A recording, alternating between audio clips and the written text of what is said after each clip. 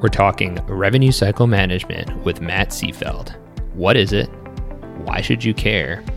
How can it help you as an employed physician, private practice physician, and much more on this episode of the Talk to Me Doc podcast. Before we get into the show, here's a quick message from Physician Financial Services, a business widely recognized in the physician community for disability insurance. Lawrence B. Keller, CFP, has been in the insurance and financial services industry since 1990. Unlike medicine, which has a standardized path that physicians must take to get the education, training, and experience requirements necessary to obtain board certification, the insurance and financial services industry does not. While he might not be a doctor's first call regarding their insurance needs, he is often their last. Find Larry at drpodcastnetwork.com/Larry Keller or at the link in the description of this show. Welcome to the Talk to Me Doc podcast, where it's all about serving the early career physician. Let's talk about the unique issues that face us so we can create a better future for ourselves and those to come. And now your host, Dr. Andrew Tisser. Hey everybody, it's Andrew and welcome to the Talk to Me Doc podcast. If you're a returning listener, thank you so much and welcome back. If you're a new listener, you're in the right place because today, like on every episode, we're talking to the best guests from all around healthcare and beyond to discuss issues relating to the early career physician. Today, I have Matt Seefeld. Matt is an executive vice president at MedEvolve, responsible for all RCM operations, data science and workflow automation solutions, and business development. He brings over 20 years of management and consulting experience in the healthcare industry with extensive expertise in process improvement programs and technology across the entire revenue cycle. Matt began his career with Stockham and Associates Incorporated and worked for both PricewaterhouseCoopers LLP and Deloitte Consulting LLP in their healthcare and life sciences practice lines. In 2007, he developed a business intelligence solution and founded Interpoint Partners LLC, where he served as chairman and CEO. In 2011, he sold his business to Streamline Health Solutions, where he then served as the chief strategist of Revenue Cycle and senior VP of Solutions Strategy until 2014. Immediately prior to joining MedEvolve, Matt ran global sales for Nant Health. Additionally, Matt is the founder of My Life Link, a virtual global addiction and recovery community and mobile application. He is also a board member and strategic advisor for a number of healthcare technology companies. He completed his undergraduate studies at the University of California, San Diego, where he also achieved NCAA All-American honors 3 times during his collegiate track and field career. Well, let's get Matt onto the show. Matt Seefeld, welcome to the Talk to Me Doc podcast. Andrew, thanks for having me. I'm grateful to be here.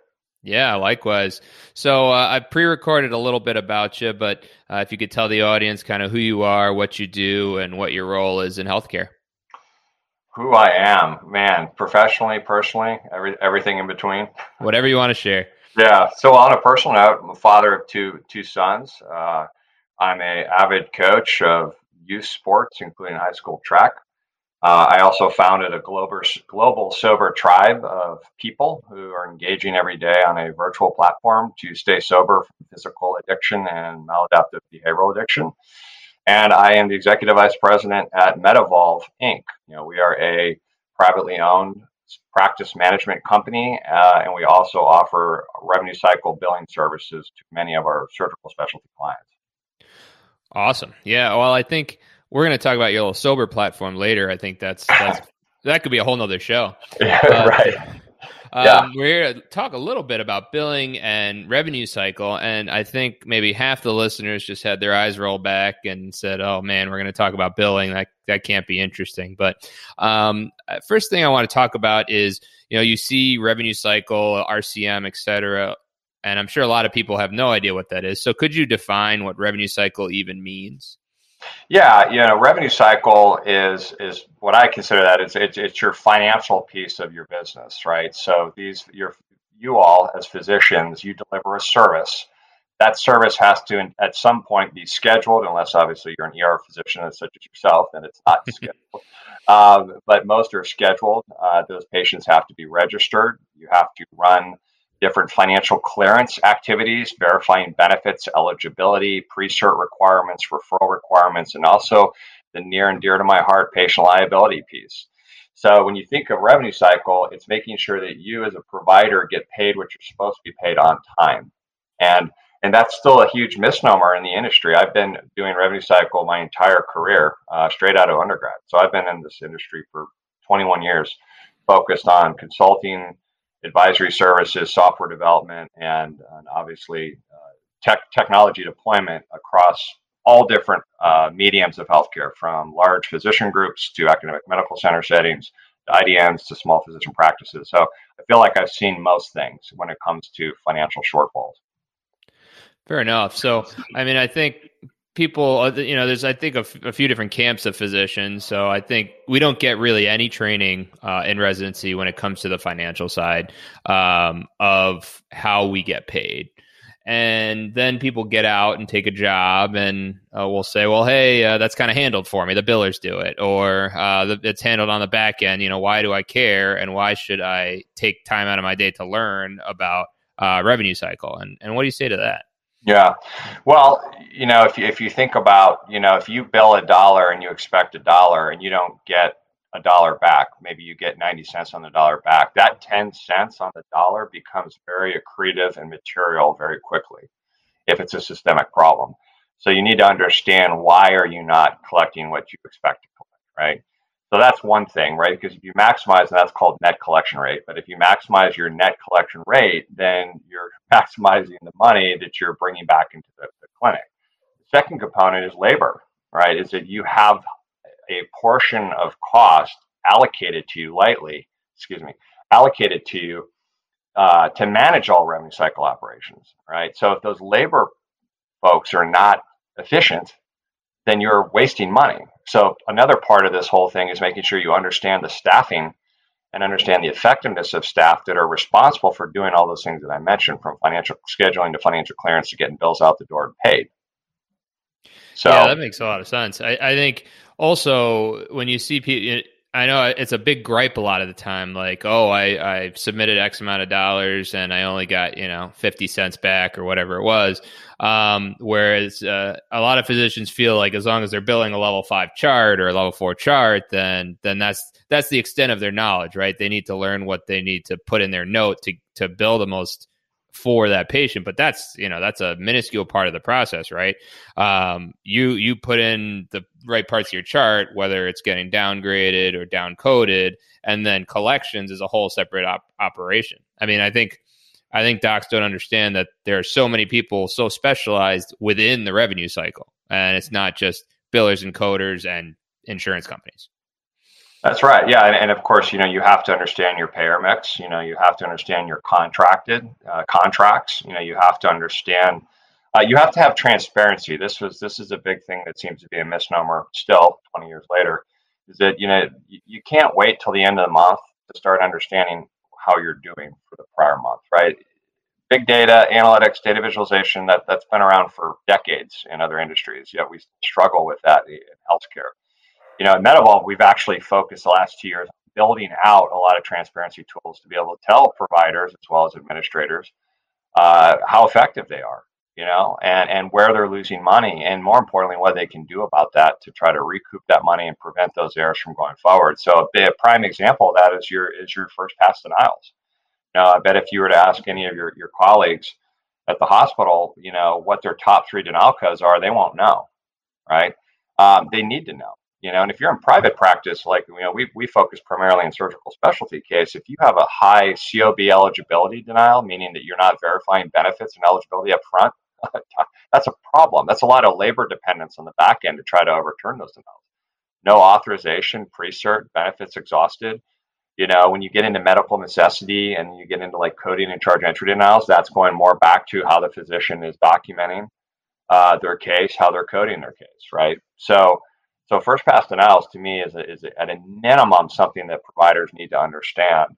That's going to also be a direct reflection of how your account receivable is, right? So what's billed that's not collected yet that's sitting out there, and that's not only insurance, but nowadays with high deductible plans, it's the patient. I'm shocked that in this day and age that physicians continue to see patients. Again, in the ER setting, it's a little different. Fair enough. You're gonna treat the patient no matter what. And that's the hospital has to then recoup that money after the fact. But for the non-emergency services, the elective stuff, why do you keep seeing patients that already owe you money? I just ran numbers this morning in anticipation for us talking.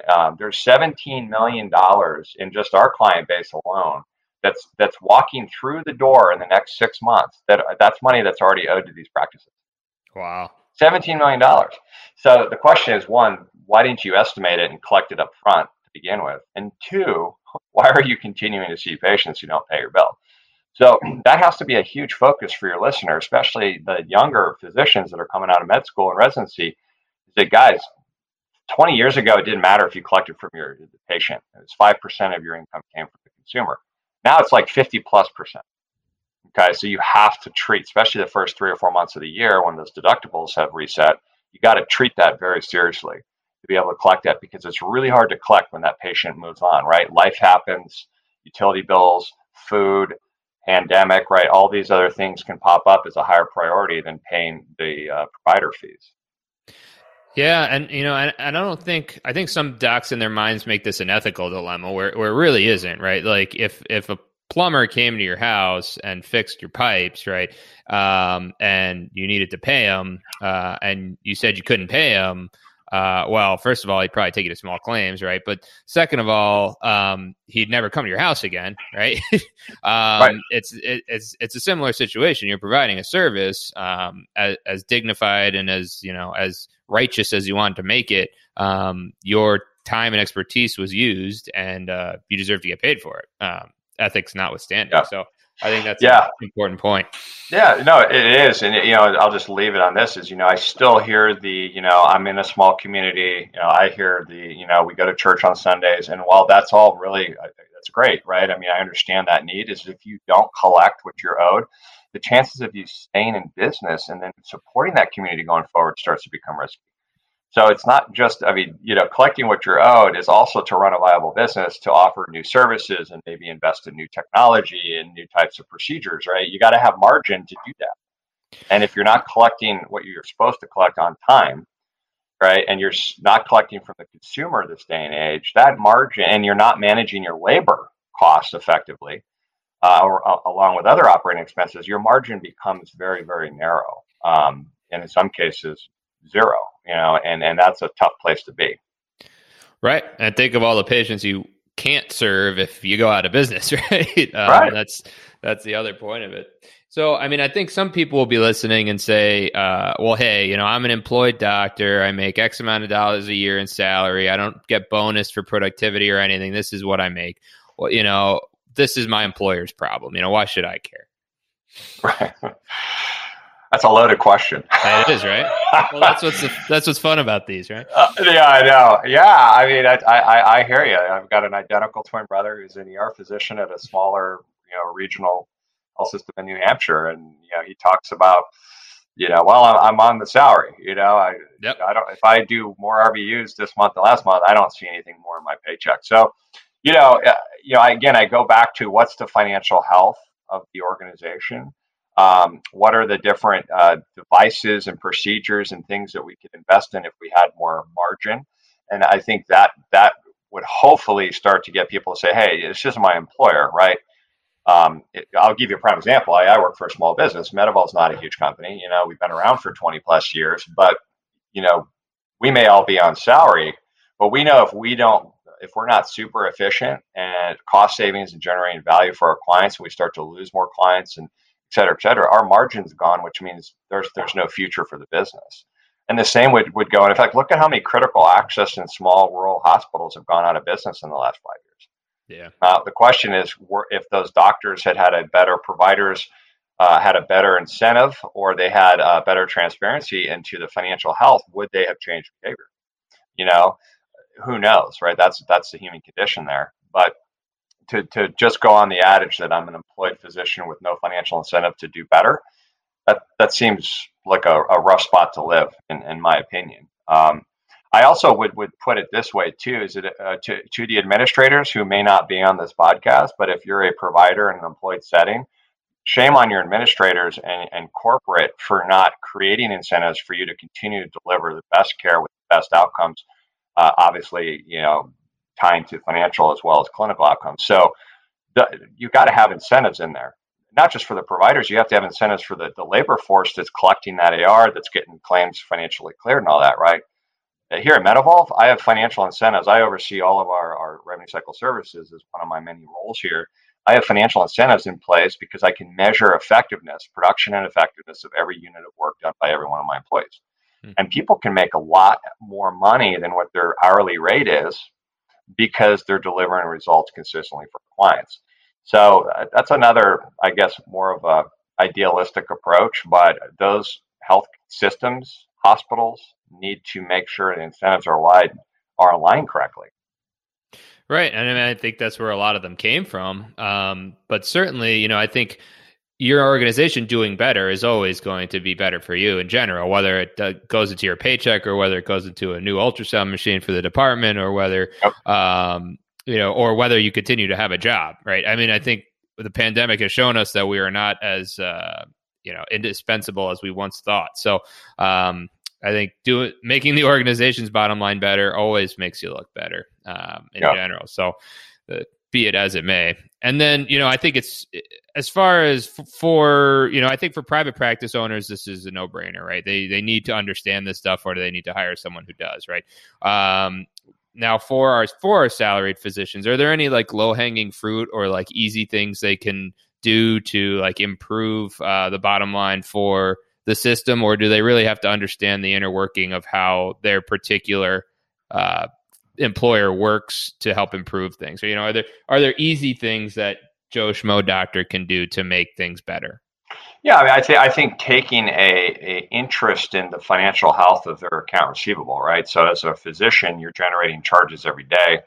Those charges are coded. They're sent out to the insurance companies. They're processed by insurance. Then it's obviously sent on to the patient, et cetera, et cetera, et cetera. So I think taking an interest in the financial health, and if you're not within benchmark, and the benchmarks are pretty straightforward nowadays on AR, then asking the questions why, right? Is this because I'm having more denials? And are those denials related to things that I'm doing wrong by treating the treatment of care? Or is this an administrative problem, right?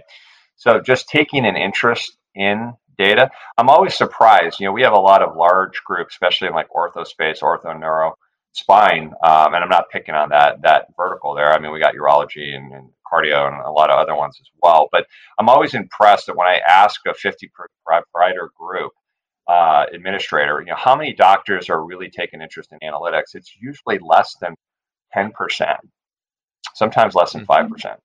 Which always surprises me because, in private practice, right? I mean, if you're making more margin, you're going to collect more. As an employed physician, the same thing, right? I mean, you may not have the financial incentives lined up, although the administrators should have that lined up for you guys.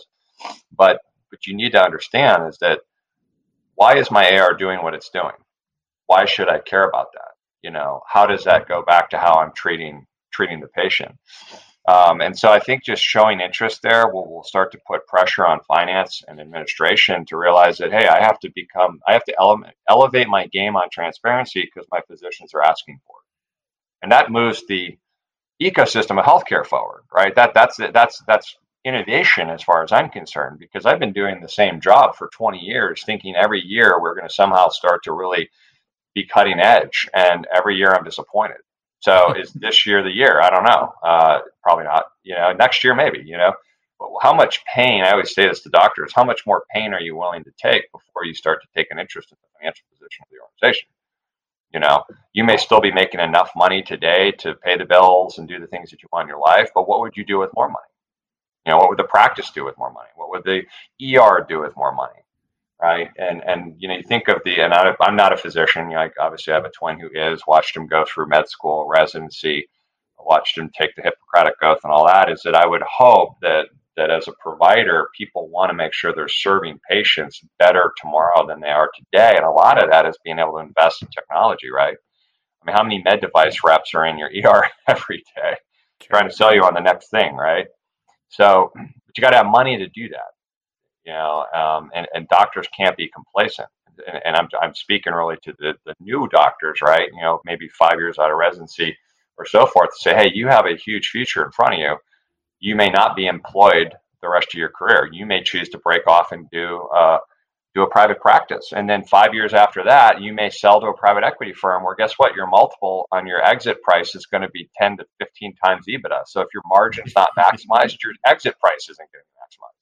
So that's a whole nother thing that's going on in the industry right now, is private practices being bought up by private equity firms.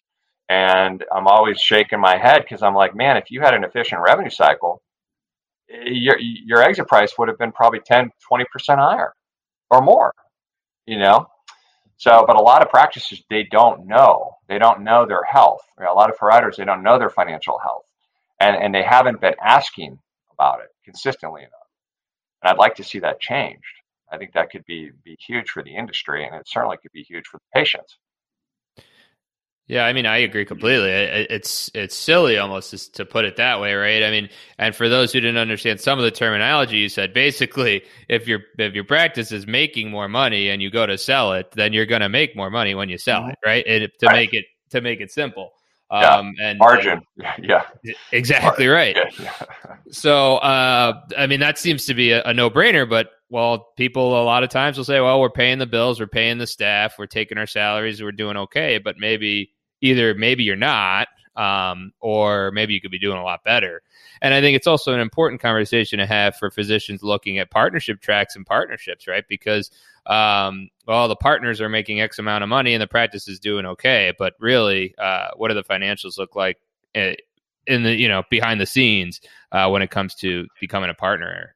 The whole private equity buy up, I mean, that's again, a whole different podcast episode, but I don't think that's changing. I don't think that's anywhere. It's definitely not changing. No, and I mean, and what they're doing now is they're buying practices and then they're trying to centralize business office operations and even the financial clearance, which is the right approach, by the way. But again, now you're getting into, do you have the right technology? Do you have the workflow automation in place? Do you have the transparency solutions to maximize revenue? And all of those things that go into play. So I don't see that trend leaving anytime soon. The for those physicians that are either starting a practice or perhaps creating a 2 or 3 physician practice, and want to learn about revenue cycle, at least at its simplest terms, and perhaps how to do better, is there like a particular resource you point them to? Because, I mean, your company does this for sure, but is there somewhere to learn the basics for people that are just getting started? Yeah, I mean, there's certainly stuff online. I mean, Revenue Cycle 101. I came from a lot of the consulting firms where we would put out white papers and thought leadership. I was with PricewaterhouseCoopers and Deloitte and Touche. I mean, I know E&Y does it. I know Huron Healthcare does it. So there's a lot of big advisory firms that try to simplify revenue cycle management. From a provider perspective. We've had to help start a lot of private practice groups. We've had clients a lot over the last few years since I've been here come to us and say, hey, I want to create a gastroenterology group. I've got 5 providers that are ready to go today. What do I need to do right? And so we end up, in some sense, becoming more than just a technology or service partner. We become an advisor to how they need to set that up. But I think that, again, when you think of the terminology, or you think of what a provider can be asking, it really comes down to the adage of, what am I writing off that's not a contractual, and could I have gotten that money? All right, that's fun. What's my AR? Well, how much, if I billed for the service and it's not paid for or partially paid, why? And am I outside of benchmark? And then it's this whole thing around patient liability and bad debt expense. Right, which again, depending on the organization, it varies. If you're in surgical specialties, you're probably not seeing a lot of true self-pay. If you're a hospital with an emergency room department, you're probably having a higher bad debt threshold than private practice. So, but bad debt is something that has to be looked at. It's really expensive, and when you start to send these claims to collection agencies, those collection agencies are going to charge you 20, 30% or more to collect that money. Yeah. So what could you have done to get it while it's still in-house, and more importantly, before the service, or at the last line of defense at the time of service? So, so it doesn't, I guess my point is, it doesn't have to be, taking a course in med school to figure out the financial things you need to be asking questions about. And of course, first pass analysis, I mentioned at the top of the podcast, is always a good place to start. One thing I'll just point out to your physicians is when they start asking these questions, their administrators may not know the answers. That's a problem. Okay, that is a problem whether you're a employed physician or you're in private practice. You have to have confidence that your administrative team, who gets paid a lot of money, knows how to run your revenue cycle, right? And they're looking at these metrics that I'm talking about on a consistent basis to make sure that that revenue cycle is top performing. So I would definitely, every chance I get on a podcast or out speaking at a conference, and I know I have physicians as audience members, I want to get that out there, that you have a right to demand excellence from your administrative team, CEO all the way down to the frontline staff.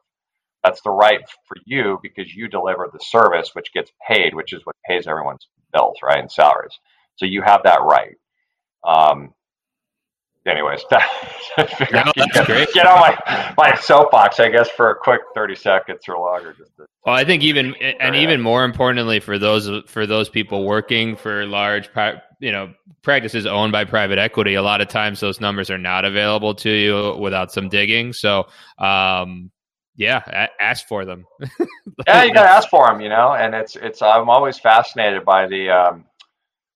We usually get reports second week of the month, the prior month. I'm like, yeah, okay, that was cool, like in the 90s, but I'm like, that's not going to work now. You got to know in near real time, especially as a provider, or as close to real time, how you're performing and how the organization is performing. And so, and this stuff's available. I mean, we spent 2 years now focused on AI, workflow automation, and transparency solutions on analytics and predictive analytics and machine learning and all those cheesy buzzwords, because we had to use these tools to save our revenue cycle services department. Our margin was gone in April of 2018. Now we run a really healthy margin, and we're doing it through technology, and we're doing it through holding our labor folks accountable for the work they do and the outcomes they get. We're also holding our clients accountable for the work they're doing and the outcomes they're getting, right? And so it creates a much more objective conversation rather than emotional. I always say, let's base our decisions on facts, not feelings. Too many healthcare organizations still make decisions on how they feel. Well, I think this is what's happening, so let's do this. Well, no, that may not be what's happening. Do you have the data that's consistent, structured, and objective to say, no, this is actually what's happening, and these are the 3 things I'm doing about it, and then we're going to measure the impact of that process change here over the next 4 to 8 weeks to make sure it's working. Yeah, that's great. Well, before we run out of time, Matt, I want to talk to you a little bit about your sober community that you created. So what was the impetus for that? Well, getting sober was one for me. I spent, they always say the best idea is when you're actually a customer of your own stuff. So I spent many years battling physical addiction, for lots of different reasons, and I always was what appealed to me the most was why can I go on cars.com and find the ideal car? Or I can go on a match.com and allegedly find my ideal spouse or mate, but I can't go find people that suffer from physical or emotional or behavioral addiction that I can relate to beyond the addiction. I'm Matt Seafeld. I'm an entrepreneur. I'm a business executive. I'm a father. I'm a coach. I also have hypertension. I also like to surf, right? And so you start to build a personalized story in a structured way, and then I can go find people on this platform now that I can relate to and start this journey with. So for me, it was really out of necessity. I checked out of inpatient rehab quite a few years ago and was handed a piece of paper with a guy's name on it, and the lady said, "Hey, give him a call. He's an alumni." And the first thing I asked her was, "Is he sober?" And she said, "I don't know. I hope so." And I said, "Well, what does he do for a living?" And she goes, "I don't know." And I said, "Well, does he have any hobbies?" I live in San Diego. Does he have any hobbies? Can I go mountain bike with the guy or fish or surf? She goes, "Those would all be really good things to know." And hence our relapse rate in the first year is 95%, right? I mean, 95% of the people that think they're ready to get sober fail in their first year. And a lot of that's human connection. And with COVID, it perpetuated that, right? We were all of our meetings or our 12-step meetings, everything was shut down overnight. And so you had people trying to find human connection, they couldn't. And so we've grown, we're thousands and thousands of people. We have folks signing up from all over the world. And we've got lots of things we're doing on the platform around emotional recovery, emotional addiction, and then obviously the peer support. We drive a lot of podcasts and content. But the most important part of the app is tracking the things that you do every day to stay in recovery and to serve others. and that's really where I see the value is, are you doing the things that you've been advised to do by people who've been successful in staying sober?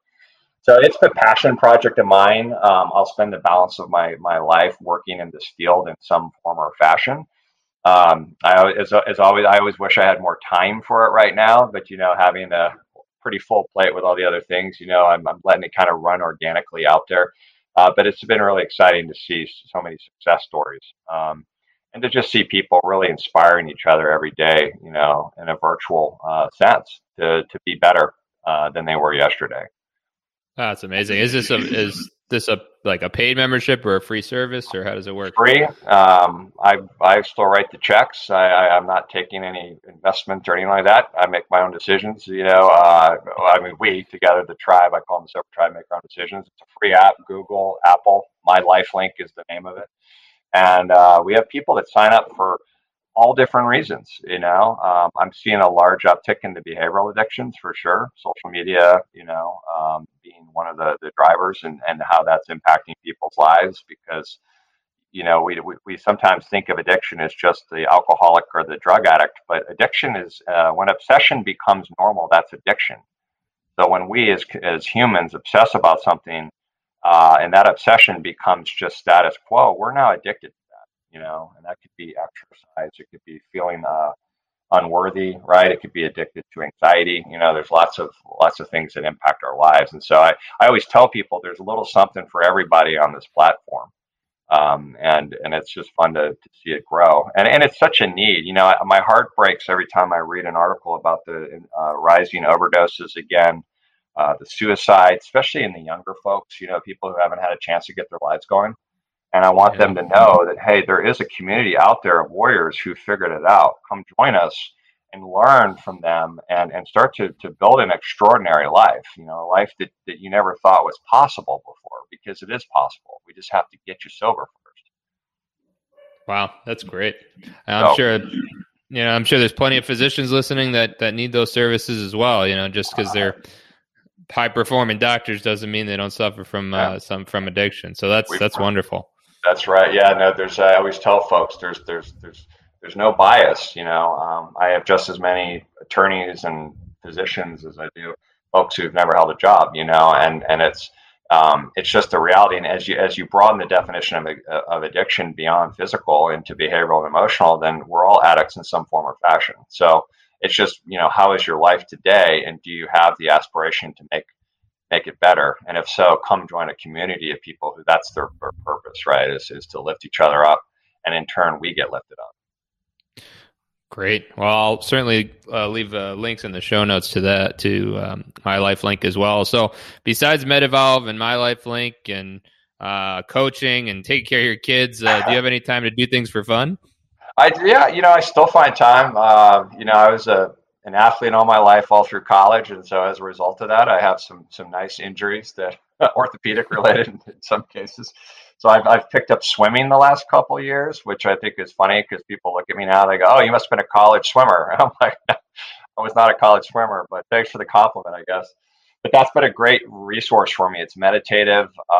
It's also, keeps me in shape. I'm an avid surfer. I've been surfing my entire life. I grew up on the West Coast here in California. I grew up in Northern California. I live in San Diego now with my family, and been here for many, many years. So, that's always a part of it. And then really, it is. I know we talked about coaching, but that seems to be, especially in recovery, that's such a huge component of my life now is giving back to the youth and making sure that I can help shape them in some way about the things they're going to encounter in life, and how sports can really help learn how to overcome things, and it's been fun to watch, whether they're 7-year-olds or they're 17-year-olds, right? It's all the same, and it's fun to see their performance.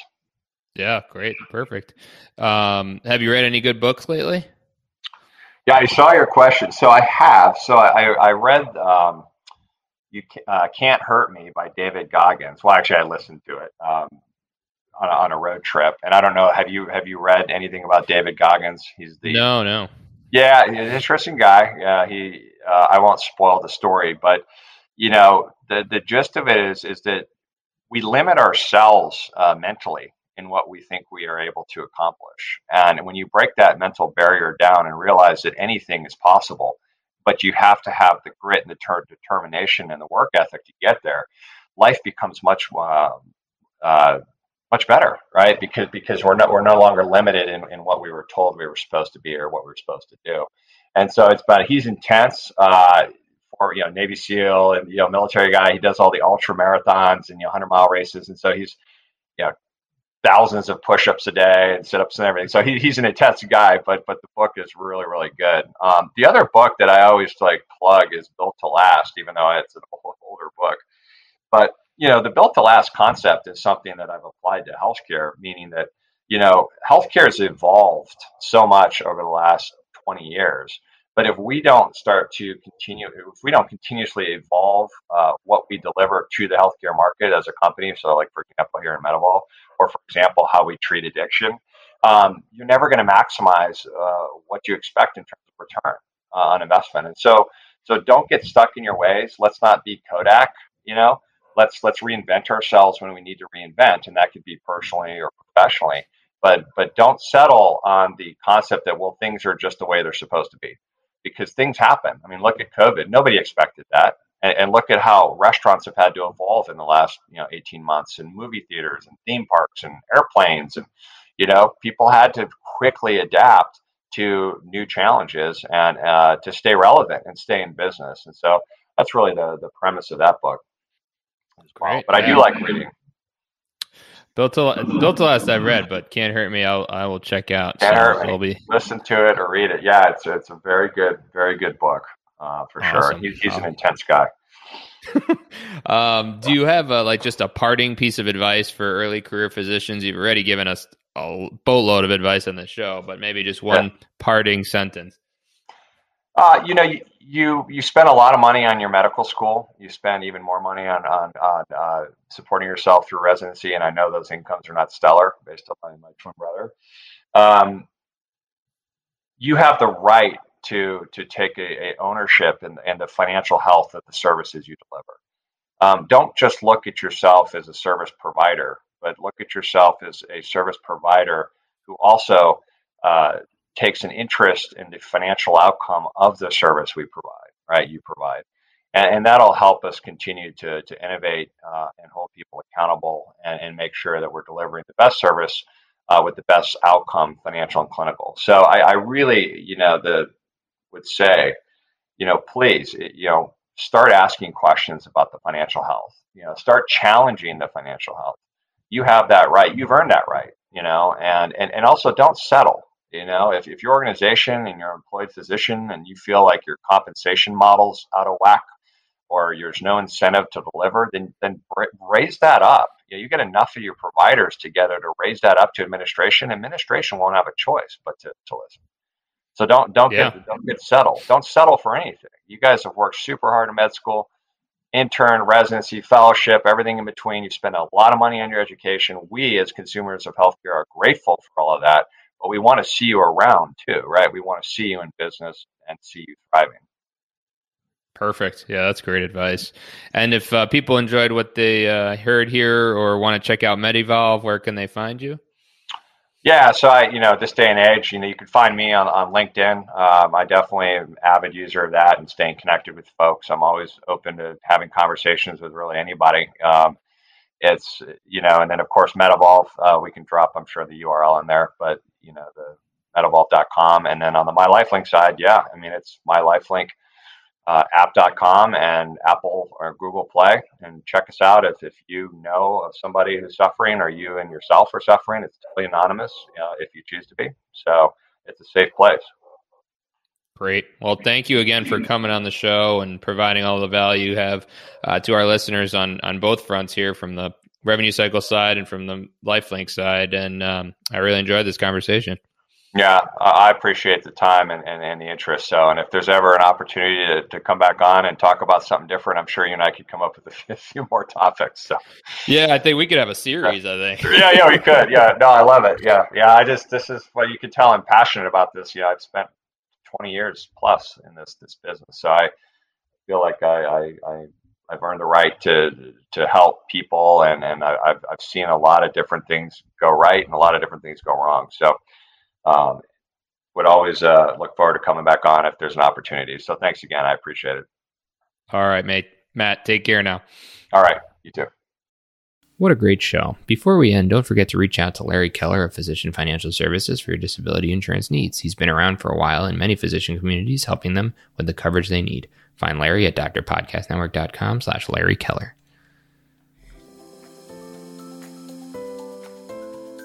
What a fantastic episode with Matt Seefeld. I really learned a lot. It was a great discussion about revenue cycle management, billing and coding, accounts receivable, and why you should care whether you are an employed physician, private practice physician, or some other arrangement. It was also really interesting to hear about his project in regards to addiction. What a cool, great, amazing, needed resource. You can find the links to everything in the show on the show notes. The other thing I'd like you to do after listening is visit my website at andrewtisserdo.com. That's andrewtisserdo.com. And click on the free video series. In this series, I discuss my pathway from burnout to career satisfaction, which really started in medical school. It's completely free and gives you actionable tips along the way. Until next time, everybody, keep talking. All opinions expressed by the guest in this episode are solely the guest's opinions and do not reflect the opinions of Andrew Tisser DO, Talk to Me Doc LLC, or any affiliates thereof. The guest's opinions are based upon information he or she considers reliable, but Andrew Tisser DO, Talk to Me Doc LLC, nor any affiliates thereof warrant its completeness or accuracy. The guest, Andrew Tisser DO, Talk to Me Doc LLC, or any affiliates thereof are not under any obligation to update or correct any information provided in this episode. The guest statements and opinions are subject to change without notice.